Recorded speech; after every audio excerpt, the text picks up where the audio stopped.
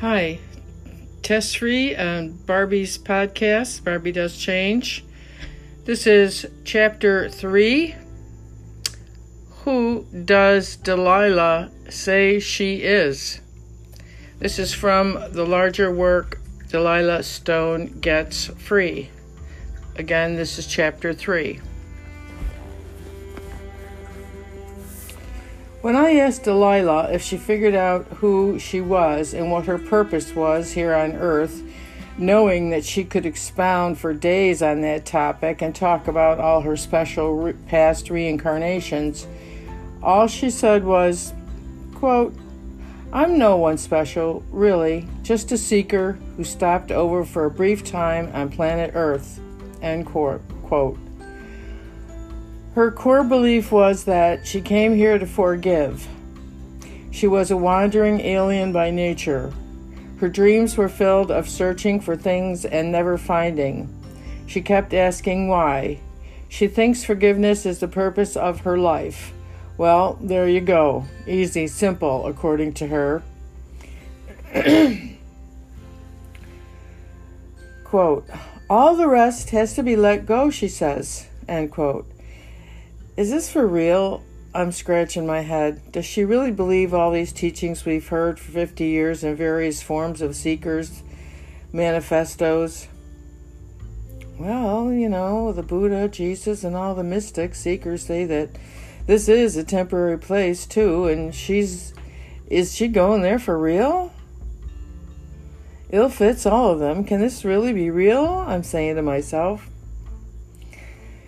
She believes she undoes what she can for the wrong she has done and prays for enlightenment to enter in spite of her mistakes and or whatever they call them, sins. Over and over, she comes to this point, boring the shit out of me. She seeks forgiveness for herself from herself and from others. She's been working on that for 50 years, since 1968, she said.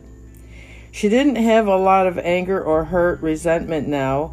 It appears she has already let so much of her painful past go. Jesus Christ, I'm running the fuck out of here. I really don't know. I'm really getting kind of scared. And I ask myself, who is this sister of mine? Over the years, I never counted the endless phone calls from my mom about one fight after another over what a horrible mother Delilah was and how mom had to keep trying to, quote, "save my grandchildren from my very own wicked daughter," end quote. Dragon Mom always kept me up on the latest shameful thing Delilah did or said. In speaking on this, Delilah says over and over, quote, "Mom bribed my boys with $80 sneakers," end quote, and she, quote, "didn't make them go to school," end quote. Mom constantly gave Delilah's kids money when Delilah had none. A big mistake happened when our mom, a greasy factory worker in a machine shop, got credit cards in the 1970s. Every week she made minimum payments on 10 to 15 credit cards and paid every one of them off for 50 years. She never got ahead, never beat the system, nor was she ever successful in life. She spent money and spent money. Delilah couldn't compete on her mere welfare should have been disability check. And that mom had a pension from her last generation of hard-working union folks who won themselves a little something back in the 1940s and 50s. The generation to have a pension from working their whole entire fucking lives is mostly one place, in one town. Until they died, they had one job. Just on economics alone, Delilah lost her sons to greedy grandma, the consumer of little boys, through things, the ultimate capitalist American way. True to form, just like a poor or rich person, Mom never had any cash on her. You could never go to her and say, "Mom, can I borrow $100 until..." She often went to the bank and took out cash on the credit line and paid 33% interest. Once she charged a house on her credit card. She bought cars on lots when she had no license. She'd take you shopping on a wave of credit cards she'd unfold before your eyes like a vacation land sightseeing photo pack. As long as you could drive, we could eat, sleep, shop, and have a ball vacationing on her cards, and we all did. I came twice a year, and my kids had a ball with the old battle axe, unaware of anything that was happening at Graham's house with Delilah and her two, quote, worthless sons. We had fun with Graham, and to us, for short bursts of time, Grandma was hilarious and seemed wildly livid and living her dream in a town where she believed she was mayor. She loved the town, even though I didn't know the extent of it until now, keeping myself in controlled delirium. I didn't take time to know. I was off raising my own family. And Delilah says, quote, my boys were stolen from me just like she stole me from my grandparents. It's so painful. All I could do was love them best I could and try to get my values into them. But in the end, I think I did a pretty good job in spite of it all. I tried real hard, end quote. And she says, I must forgive Ma for what she did to me, and this is my greatest task. Delilah said as she started forgiveness right in the face, and I saw her horror. Take it easy, I says. You're up for it. Go slow. And I cupped her shrinking shoulder, crumbling. Meanwhile, my brain, are you fucking kidding me? I have so much anger stored from the last time I got fucked over and I haven't puked it out. And she's been releasing anger all now, watching me let go of all anger for a moment. And what did I do? She's dragging me around. Ground zero fucking pain and I hate you. Release me from this glory so I can let the pain go too. It's scary as hell. I'm blown up with resolution, I fucking tell ya. Hell, it just might work, I tell myself once again. We are wound-bonded forever.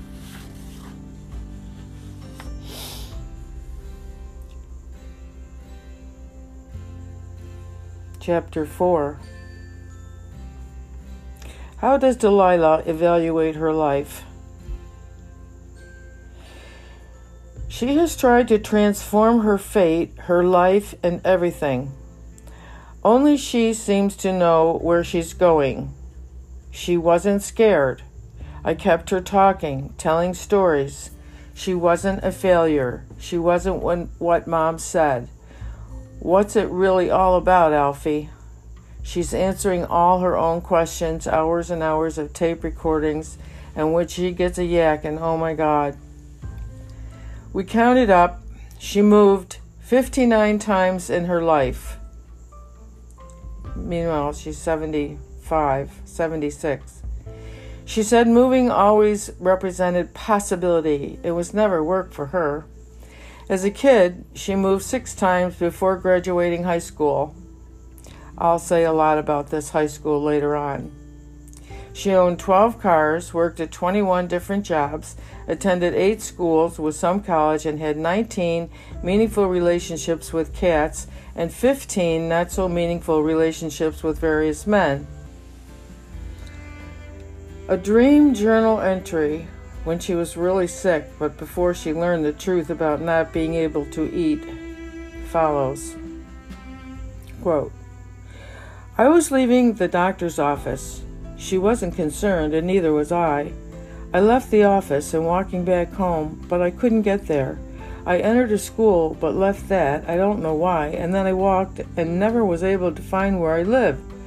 I'd go the wrong way and realized I'd walked a long way, the wrong way, and when I remembered home, I wasn't getting any closer.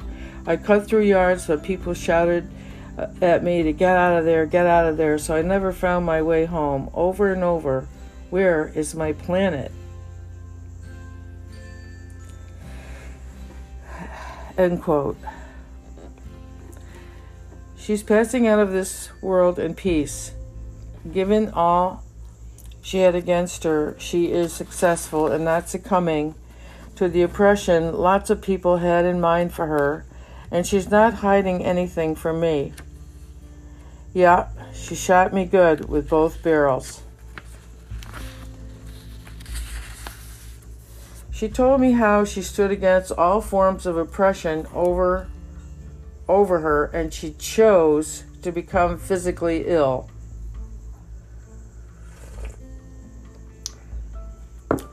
She chose to become blind in one eye and have the other eye. That eye points to the North Star, and to live forever, to stab with a crippled claw, posing as a hand. She says she had to go through a horrible existence to pay back and get released for a new, better incarnation.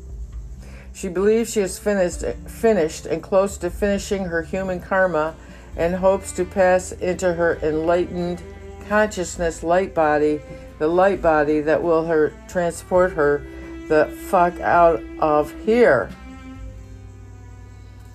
She strongly didn't want the religion of her ancestors, though she never chose against it to their face, so she was churched with them. She didn't want the forced antithesis, the Irish Dubliner IRA forced Catholic religion of her birth mom. She didn't want the Protestant religion of her marriage partners. She couldn't choose any sides in a war. Instead, she chose to fight any oppressive religious idea. She came to grow beyond the need for autopilot and became a seeker of her own spiritual truth. She believed things happen for a reason. Part of her learning is accepting poverty as a way of life. She tried to do what was in front of her. Immediacy is the way of the poor. Milk for the kids today, gone tomorrow. I can't worry about that now. I'll worry about that tomorrow. As we all identify with our Irish Scarlet, there's Katie Scarlet. Celebrate the milk for the kids right now. Delilah joined a spiritual brotherhood called Astari in 1968, a great year when everybody with any soul threw it down forever. Lines became drawn. Either you had the Jesus values of love or you were going for the cutthroat. Gonna get all I can for me mind. And she chose a lifetime of study through correspondence courses and became a disciple of this group. She skimped every time to afford her $20 lessons. She had no desire in life but for basic acceptance and forgiveness of her own mother and, to a great extent, her son, who I am beginning to think will not return to claim his role as prodigal as in the Bible. How terrible her pain for this lost one is. Hard to witness. He is all she talks about in the other breath, loving the son who is caring for her right now more than she ever has in his whole entire life.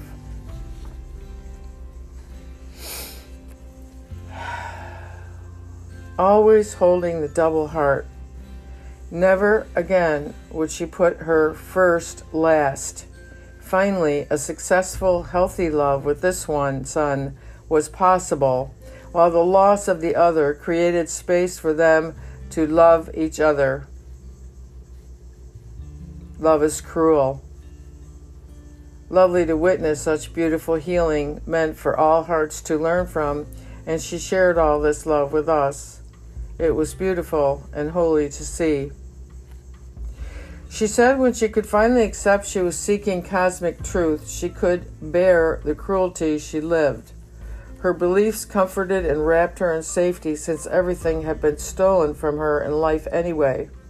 Her beloved grandparents, her father, her cousins, and all her friends from her childhood, her kittens and doggies, her familiar childhood places, her familiar understanding of how the world was, her religious life, and her health were all stolen from her by age 14.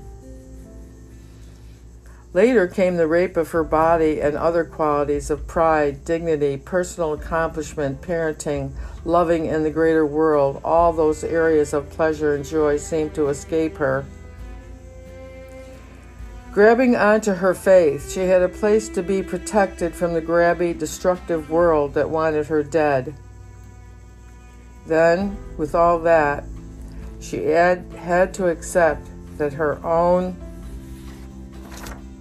mother wasn't even on her side, but in fact led the charge to destroy her person even unto death.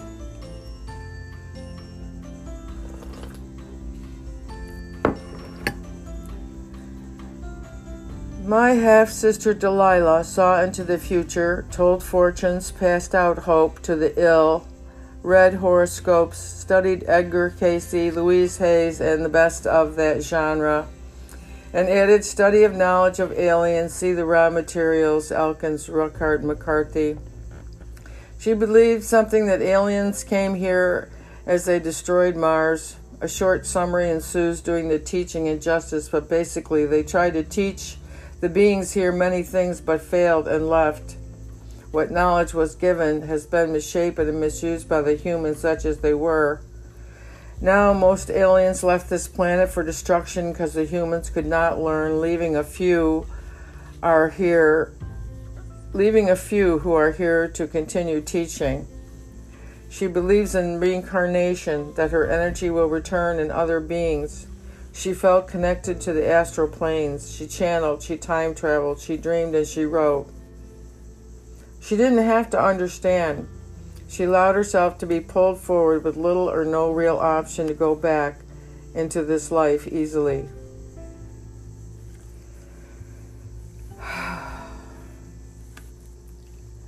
She really did. She avoided anyone who was not on her spiritual level. She did not feel superior, just alien in most crowds, and she never wanted to convince anybody of anything. She never could afford movies or concerts. She had no CD, book, or movie collection. She was poor. She was always a loner and never wanted to attend public functions. She was self-educated, psychic, healer, the kind of the community anoints, the kind that are outside and underneath the rug, serving the lower and the lowest of low. Actions prove your values and examples. No one gets as deep into self-analysis and integration as she went, except by their own living and wallowing directly in it for years on end. She is a wanderer in the raw way, a seeker of truth and light. I believe she lived and died as best she could, both a disciple and a teacher.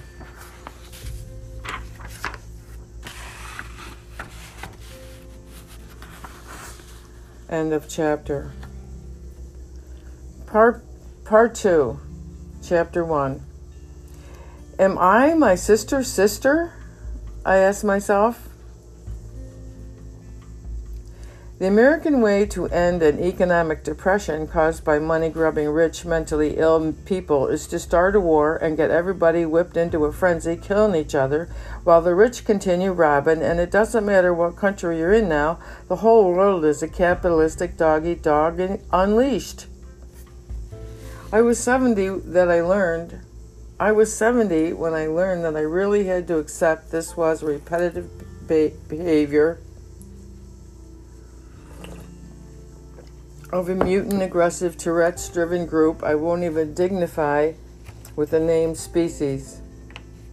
I have to accept that repeated history is his story over and over of killing everyone and everything around, and I reject it. Something wrong with killing, and everyone keeps shoving it down my throat. I'm saying no. My life. I don't accept killing lesser, and neither did she. My sister's birth was in 1939, throes of world panic, bullets, killing, disappearing Jews, dying men, and alcohol. Delilah was born at the beginning of World War II, and all the mess, the racism, and the horror. Delilah's father married our mother, since he was the one to find our RIA, Dublin grandmother, dead that terrible evening. It may have been the single event that caused my mother to go insane.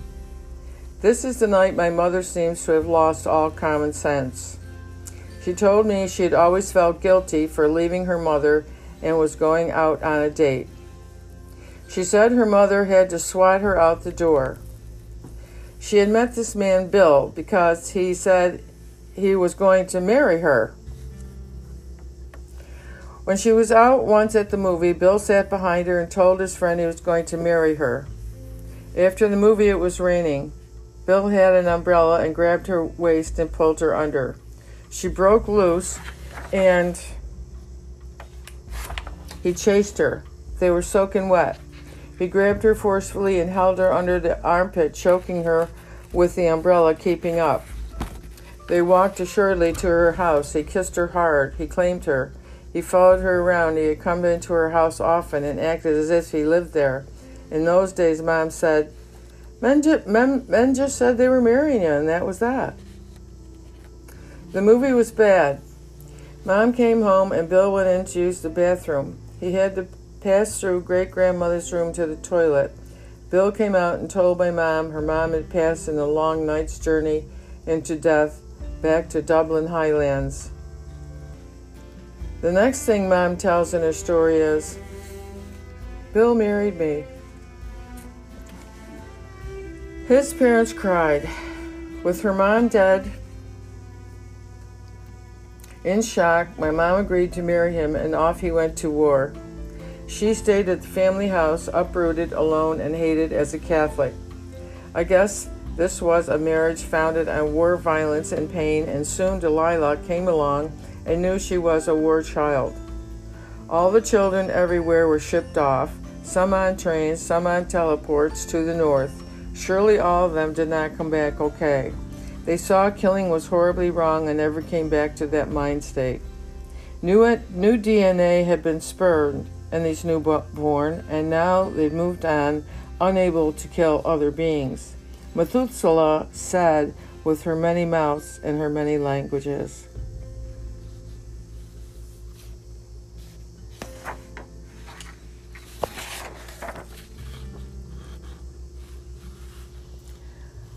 Once Delilah had her rug under her ripped up. She never came back to this world. Alien. That they were all nice, white, Protestant, middle-class, upbringing family living in tobacco country, Connecticut, with quite a grand, calm life of sanity for everyone, but not our mom. Of course, she was Irish Catholic. Of course, she'd gone and married an English Protestant bastard and hated him and all his family group. Wherever our poor mom went, a shitstorm followed and erupted all around. Delilah was an honor student and well on her way to a successful young lady's life of that time. With her dad off to war, her mom had given her to Grandma and Grandpa to raise, whom she loved very much. Mom went to work at the Pratt & Whitney bomb factory in Hartford. She was a Rosie the Riveter, and there was a war to win, so all the Rosies that went on to rivet. Delilah had kiddies named Fluffy and Queenie, a real country girl, and she noticed in school that, quote, everyone had white skin, and I thought I was extra milky white, she said. She attributed this to being reincarnated from a past lifetime. She always thought everyone looked really sick here on Earth.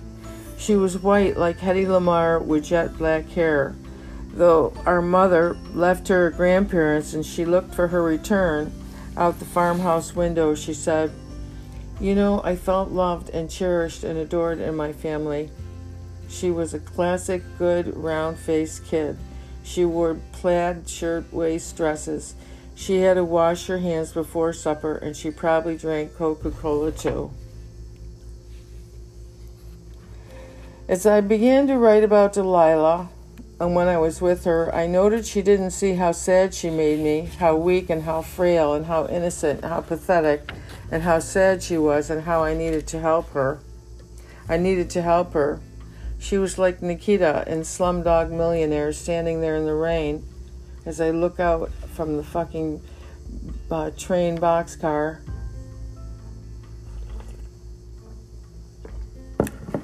I can try to learn by doing. I can try to help her by telling her this. I will. We share our bitter tears, and I listen to her unfold her life as it occurred.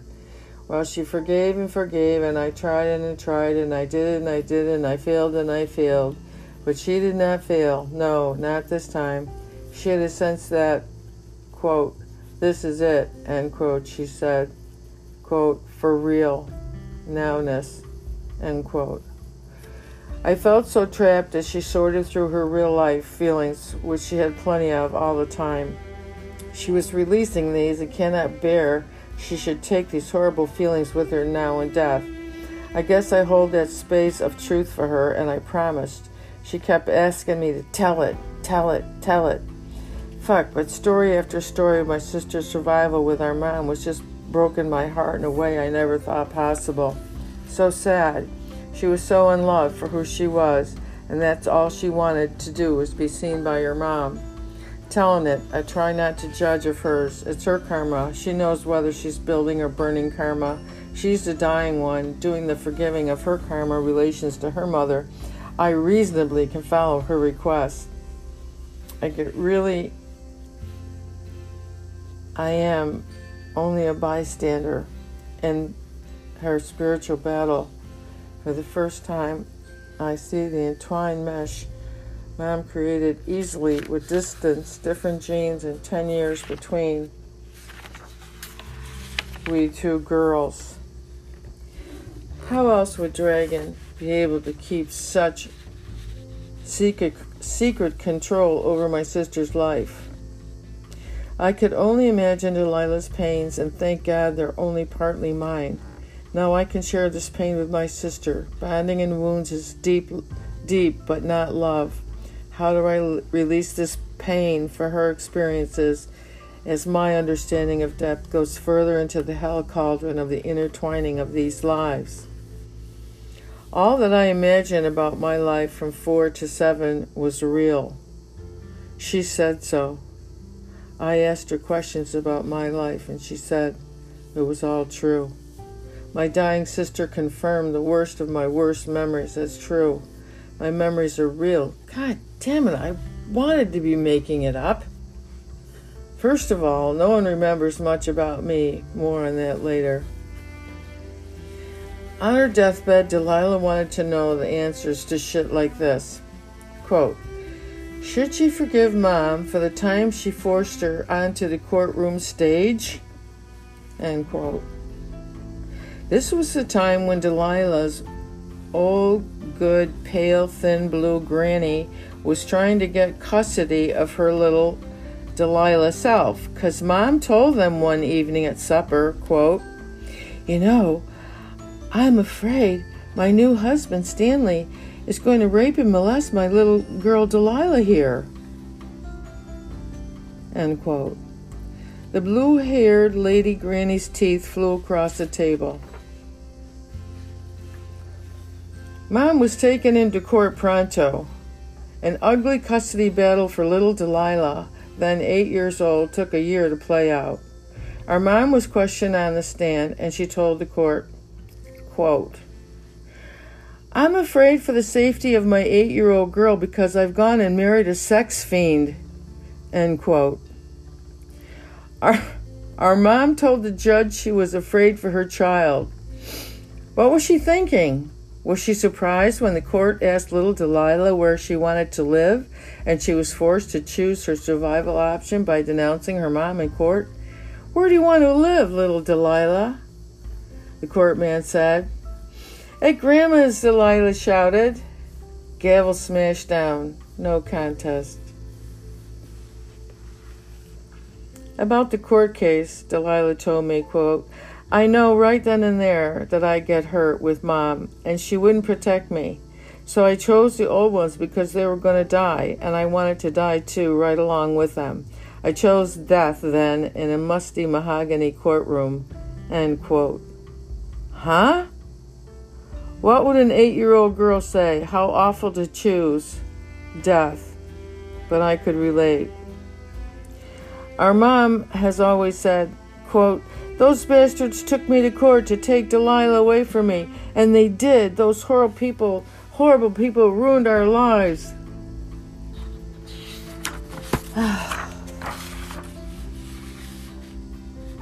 Quote, what in God's name kind of mother do we have? Didn't she feel for her daughter? Did she really do it to protect her from the guy who was my father? End quote. Delilah wanted to know. Yet, she, after living to 76 months before she died, said, quote, I ran to the river to go swimming, but it turned out to be a public pool for bathing, so I took off my clothes and went in. Oh no, here comes Ma, but she's smiling and takes off her grease monkey clothes and came in too. We were laughing, splashing around in the beautiful clear water when men came and shooed us out, but we didn't get out. We laughed and kept right on enjoying ourselves. End quote. So there you go. She says she had a healing right there. Swimming with Mom naked. Even before her mother kidnapped her, she still felt something. The best kidnapping story in the whole world happened when Delilah was kidnapped by her crazy mother, who came to attend her 8th grade graduation. Scandalous. All the kids everywhere guffawed at this story. Mom kidnapped Delilah from her ceremony and then chirped, quote, honey, I need you to come and babysit your brother and sister. End quote. After Delilah grabbed up her honors certificate, Mom led her home to pick up her suitcase and then to sneak away before the party at the house so they could take off on the next bus out of town. Once safely on the bus, Mom said, I'll never let them get you away from me again. As Delilah surveyed her one skimpy suitcase, thinking of all the finery she left behind, she mused that she wasn't sure who her brother and sister were at all.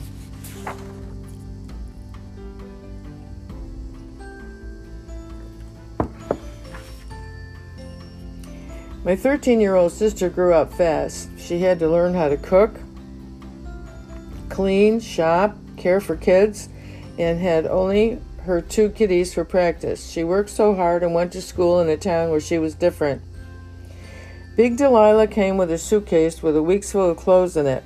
She would stay 3 miserable years, and only 3 short months in the fall after Delilah's 8th grade graduation, Mom made her completely miserable, crashed her life, her social network, her family, her health, and her body, and now the fierce dragon Mom could control the crippled wild horse daughter as she wished. Delilah got very, very sick.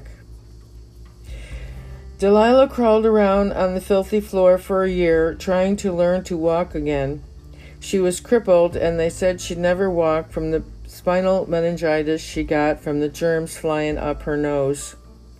First she was sick, then she was yellow, then she coughed, then she couldn't walk, then her eyes buggered out, and her arm crippled up. But Sister did not break. The little rebel had a cause, and that was to get away from Mom. Should I forgive you now because I have all these horrible stories in my head about this hoary story, you bitch? I'm thinking about my mother. Now that I know what you did to her, and those stories, now, they are all true. Why do I have to know? Why can't I just go away and get out of here?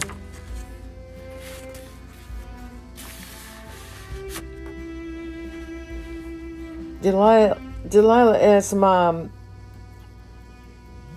should I forgive you the shame, rejection, embarrassment you felt and made goddamn sure I knew it when I got the meningitis? This is really fucking with my head. I couldn't see straight. My mind said one thing, my body went the other way, Delilah told me. When she crawled around the floor, knocking everything over, struggling to where her brain said to go. Should she forgive me that Mom told her outright, if I help you, you'll never do it yourself? Should she forgive Mom for completely ignoring her as she didn't even exist? How about when Mom said, I can't help you. Someone has to work to pay these goddamn hospital bills. It took 1 year. My sister said she stopped crawling and got herself up, walking around the furniture as a funny, wobbly person, of course. She was not really healed and staggered around some, and I don't remember any of it. I remember that she used me as a cane and pulled herself up on me. She told me this, but I don't remember it. I remember crying, fighting, and I was gone a lot. Mom's rage and shame resulted in face-slapping, name-calling, ugliness as Mom adjusted to being the mother of a cripple named Delilah. Shall we, children, forgive you that?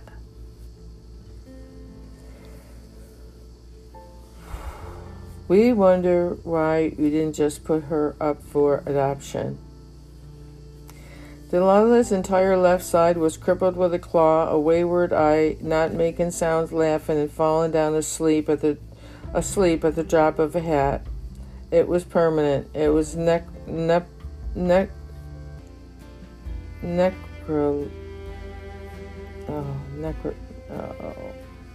fall asleep instantly. Necrolepsy. Delilah,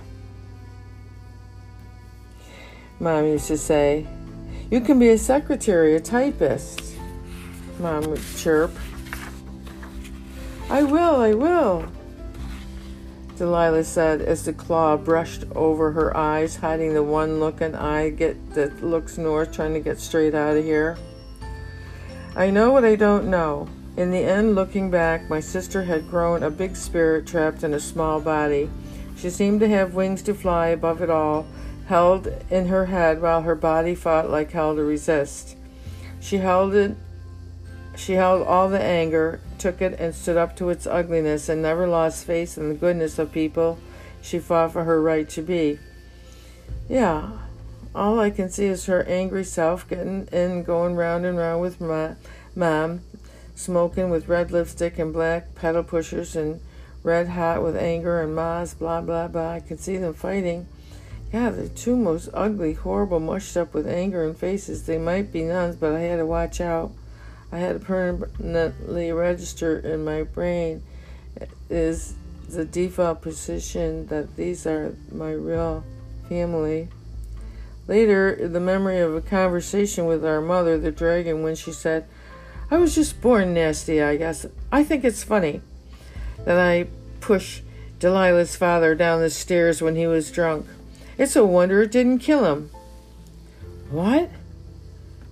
You pushed Larry down the stairs? I said. Yes, a wonder it didn't kill him, the bastard. Wow, did you wish you did? Yes, I do, yes.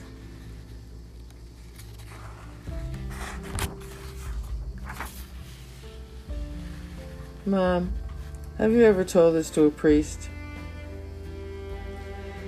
We talked a lot about getting business done here on earth before meeting St. Peter. She was proud of her answer to my Catholic rules question and doesn't hesitate to say, well, I would have been right had I gone to confession, but I have nothing to be forgiven or for or confess. He shouldn't have been drunk. So if he wouldn't have been drunk, I wouldn't have had to push him down the stairs, so it's all his fault. What if he died? I said. It would have been his fault for being drunk, and that was that about that. She told the same emotional-filled, turbulent stories over and over, laughing all the while about how she tried to beat the guy up or kick him in the nose from a standstill position to dangle dog shit off of their snouts. She bragged and laughed loud. She was not pretty. One day, bending down to fetch my shoes on the cold goddamn linoleum, I couldn't tell if it's wet dog piss or cold. I just happened to glance over to see my sister Delilah on the bed.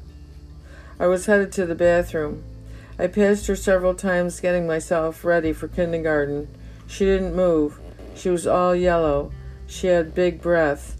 I saw my sister clearly on the rollaway bed when I pounded across the bare linoleum floor, noting she was sleeping hard.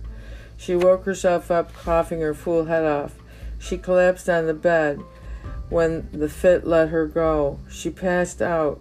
I stood and looked back at the reflection of the mirror and saw her plop back on the bed, and from the door I was saying, well, I guess she's dead.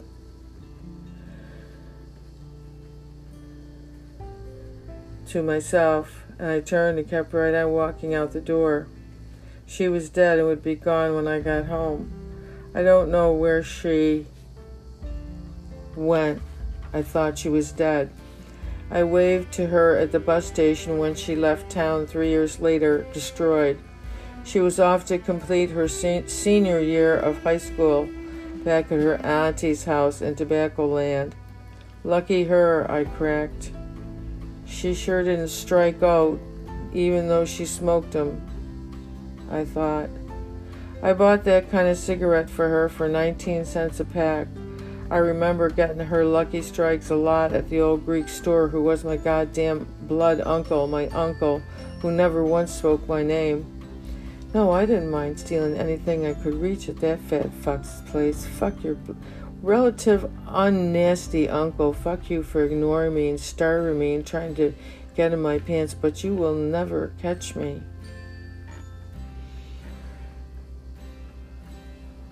I'm hoping for a good death for Delilah, or that it will be painless. I hope to make a difference with her as I remove myself and give her space and help her. It was very strengthening. We felt on the same page. She meandered through her life, and she was going to die. Cancer is good like that. You can have some time on the drugs if you take them. She was going to look for her most painful areas and ask forgiveness. At the beginning, she started at the beginning. We looked at the big picture and saw fathers could not exist or survive our mom. Even though they were no good bastards, Dragon had to break them all even harder. Men, that is. We both believe we are involved in letting our mom go away from our beings, get out of our lives, and we renounce and push back against her from our beings so that we may finally get some peace and get our mom out of our heads. We believe our mom drove our fathers away with her constant harangue about being good. As the moral judge, she rode everybody's ass pretty hard. Our mom was after perfection, and she chose 2 low-down dirty dogs as husbands and produced, quote, 3 lousy, rotten, ungrateful bastards, end quote, as she spit often in our faces. I had to get home to rest. I need to take a break. I answer every 5th phone call from my mom, the mighty roaring dragon. She acts like I'm around the corner and can get up and get her a cup of sugar anytime. Fuck yeah. I'm held up in postage stamp apartment on the West Coast, ready to throw myself in the fucking ocean if she comes one step closer, I swear. Across the U.S. isn't far enough, and I'm sick to death of her. I tried to go boil my ass in the hot tub, but I noticed my skin didn't peel off. I didn't feel anything, so I guess that means I'm dead. I tried to make plans to go to the islands to sink like a lost ship of gold doubloons, but another beloved of my friends got cancer and needs me. Same kind, lung, crap. Since Mom has been stable and my sister's adjusting well, I thought I'd just rest a bit and take a relaxing trip, where I stare at art and think about the escape that was just out of reach. After a few months of calm, 98-year-old Mom turned sweet, forgiving, and compliant, whining like a child. Things began to unfold just like old times. I forgot myself and let my guard down and tell her some insignificant detail on the phone that she would hone in on, focus on, and turn into some wild, convoluted battle plan against me. Any information became fodder, and she was just sitting, collecting, spinning, and building, fuming stream ready for her next round of explosive, furious activity.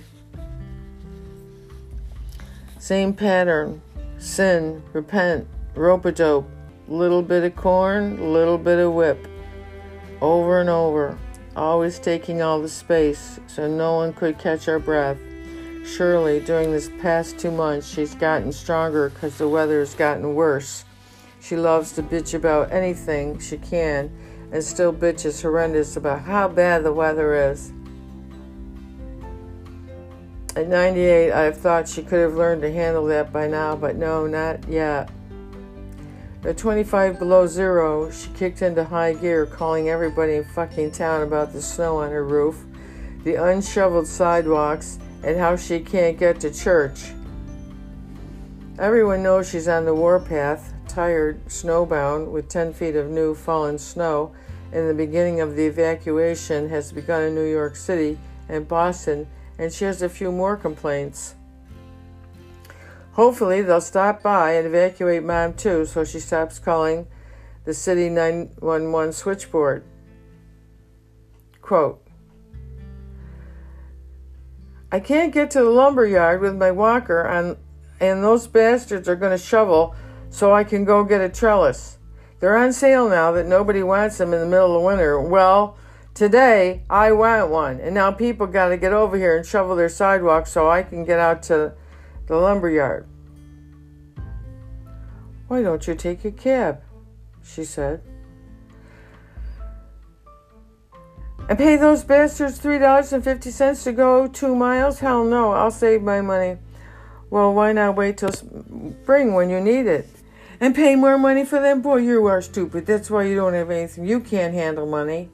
Scoring one on her invisible scoreboard against me. Silence.